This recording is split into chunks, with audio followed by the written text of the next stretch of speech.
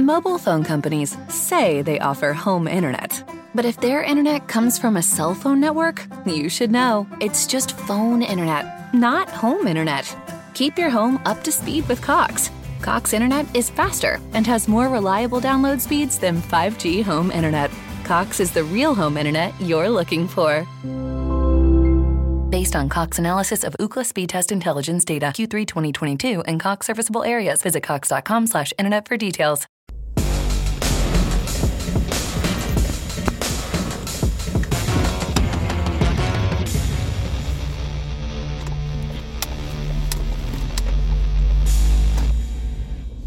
Good evening, and welcome to Beware of Spoilers. I am Adam.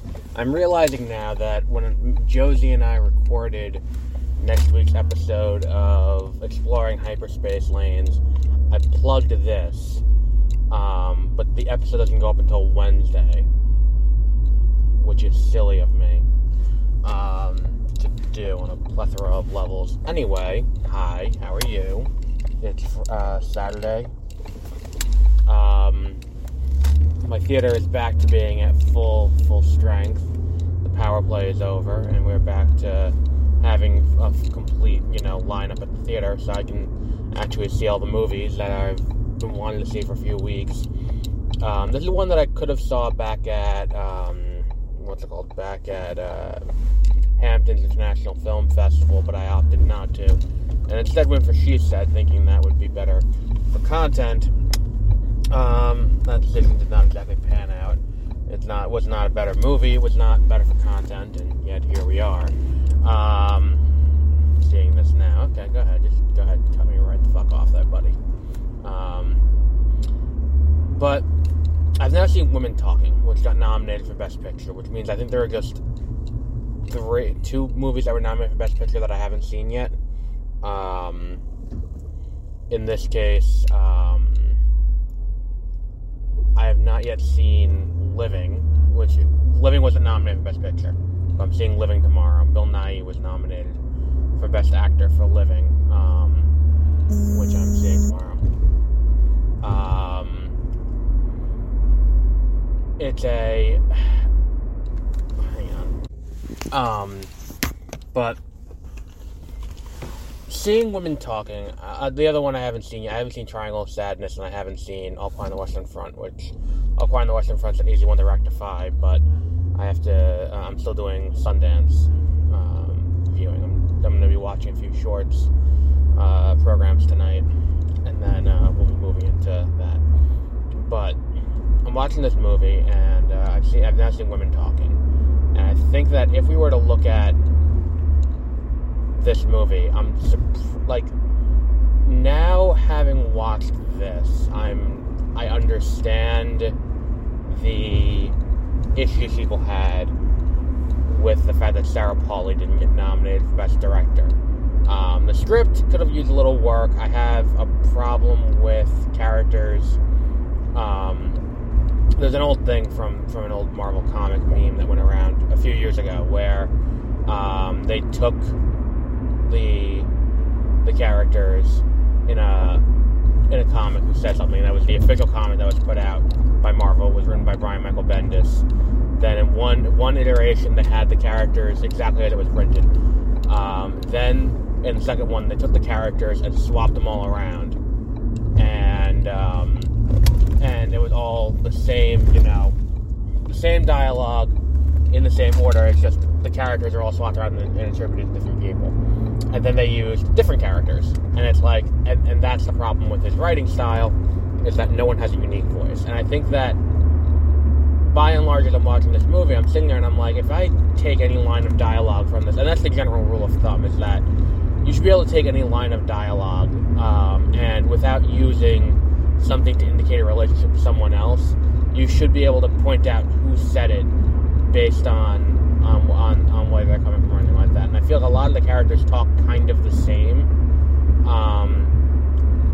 and have the same kind of, mannerisms and all that. And I feel like that's kind of my only real issue, but that's a script issue, that's not a directing issue. I think the movie is very well directed. I'm surprised it didn't get nominated for Best Direction, actually, because it was pretty well done. it's a haunting movie about dealing with systemic sexual abuse and systemic abuse of power. And I think that the movie does a great job of really hitting that on the head kind of perfectly, to the point where it's like everything about it is like, and then on top of it too, you have these women who are, ultimately the movie is, these women live in a religious colony somewhere in the United States, and as part of living in this religious colony, they are nightly, or routinely, I don't know if it's nightly, but routinely, they are gassed with a sedative, and then in their sleep they're raped. And when they wake up and they're like, oh shit, something happened, and they talk about it, they're told, no, that's not what happened. That's not, it's a ghost, you imagined it, Satan did it, it's not anything like that. Eventually they catch one of the guys in the act, and when they catch the guy, the whole thing kind of falls apart for all the men in the community, and it comes apart at the seams, and everyone's implicated, and the entire thing is kind of this big, it falls into a big legal mess, and all the men have left the colony because they're all in jail or bailing each other out.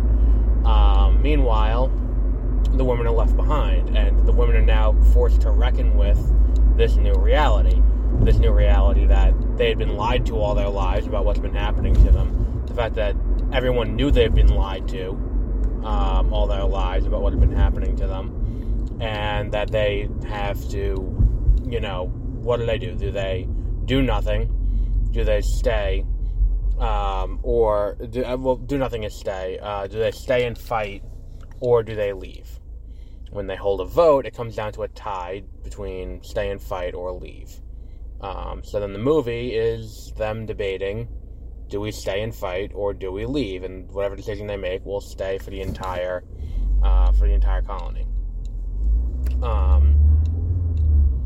And the debate is so well done. I think that's kind of what this hinges on, in the way that, like, a movie like 12 Angry Men kind of hinges on the debate aspect, and that's the entire movie, is them, these jurors in this room, slowly coming to terms with what's going on, and coming to the conclusion of whether or not the man should hang, or, it's the same kind of thing here, where they have to make the decision, and they all have to come to terms with their own realities, and their own, everything that goes into living through this trauma, and, it's one of those things where it's like, this is one of those movies that, number one, there should be a category at the Oscars, Best Ensemble Cast. And I've said this before, I've been saying this for years.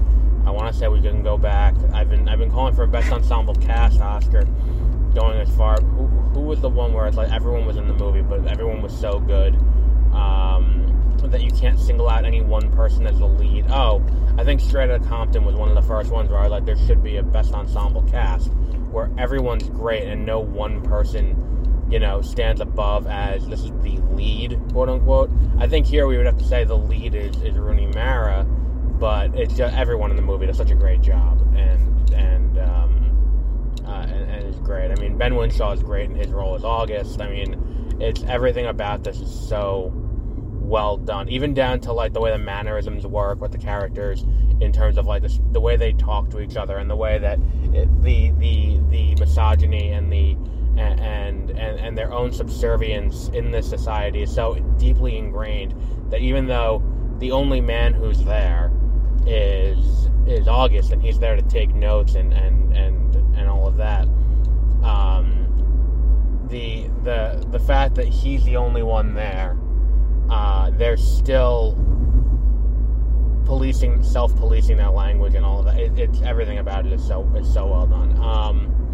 And then it's like, and the thing is too, it's like, it's well done, but in a way where, for the first half of the movie or so, I'm like, oh, this is, it's good, but it's not, I was like, I didn't think it was anything good. And then you get to the end, and it's just the haunting rendition of Nearer My God to Thee, and with all of that happening, and the woman who went home, Jessie Buckley goes home to her husband, and she comes back the next day, and she's been beaten, and her mother goes and sits next to her, and it's just so heartbreaking, and it's just, oh my god, that scene is so great at the end, where it's just, there's no dialogue in it, it's just silent, and she goes over and sits down next to her, and she just kind of like a little kid just kind of curls up. It's so sad. It's such a great movie. I'm surprised this movie didn't get more more attention from the Academy Awards.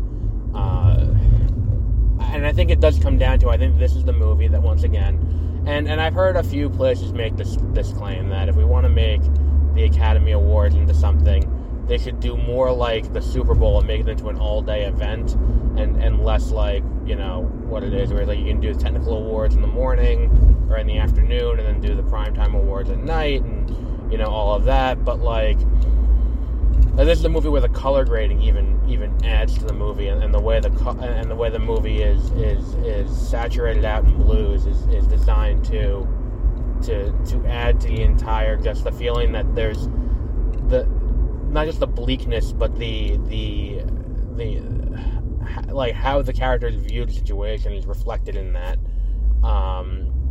as well as the use of lighting in a way we see in, like, we talked about it with Nope and with The Northman. This is another movie that uses natural lighting and natural light sources, which I think speaks a lot to cinematography and all of that. It's such a well done movie. I'm just it's one of those things like you watch it and you're like, oh my, like it's one of those things that you watch and you feel emotionally drained after, and you're like, oh my god, I just need to take a breath and sit down.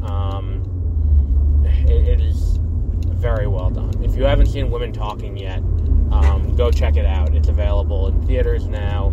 It'll eventually make its way to streaming. It's definitely worth a watch. I don't know. It's one of those things, like, I watched it and I'm like, this is just such a great and well done movie. I don't have anything really negative to say about it, besides that one thing about dialogue. And even then, it's like you can kind of pick out who's who. It just feels like more of a dialect than a dialogue issue, and even that's not really a problem. I mean, like, it's a great movie. If you haven't seen Women Talking yet, definitely go and check it out. And I think that, like, because of, technically it came out last year, but I don't want it to be left off of a top 10 list. So I think that we're going to end up, I think this year we're going to amend the rules to the top 10. Because as I was doing the top 10 last year, I felt it wasn't really fair to do, to do the top 10, movies, and it has to be, the premiere was within the calendar year. It's like, well, that's not fair to movies that had a theatrical run and this didn't get to me, or movies that didn't get a, or movies that didn't get a,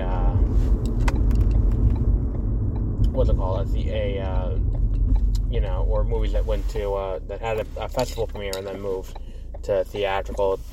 It's not right to them to have gotten omitted because they were, just out of contention.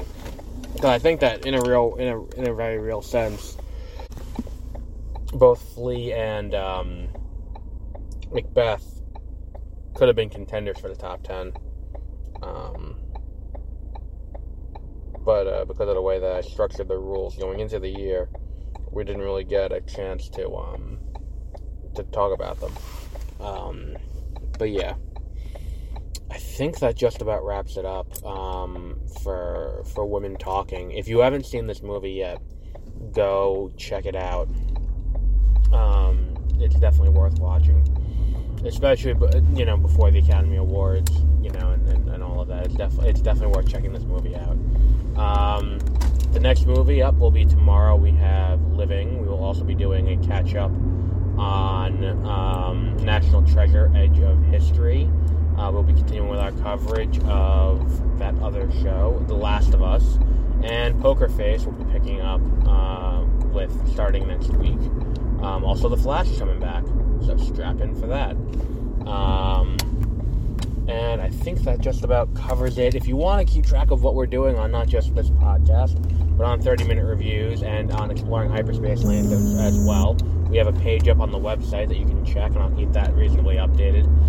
Go to multipleworldproductions.com/calendar, and you'll be able to view everything we have going on across all the podcasts with a schedule of release dates well in advance, so that way you have the chance to see everything we're going to do. But we'll wrap up there for today. So until our next episode tomorrow, have a great rest of your week.